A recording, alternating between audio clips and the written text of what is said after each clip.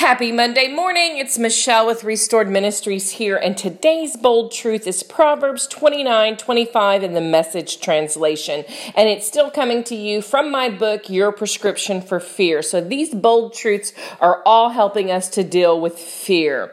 And it says, "The fear of human opinion disables. Trusting in God protects me from that." Wow, that's an amazing, bold truth. So today we ask, Lord, opinions are swirling around us. Sometimes others' opinions are forced on us. Sometimes we try to force our opinions on others. Forgive us, Lord, when we hold the belief that human opinion is more important than what you're asking of us. Lord, help us not to be disabled by the fear of man or human opinion. And we thank you, Lord, that you promise that if we follow after you, you protect us from all of that. Have a blessed day.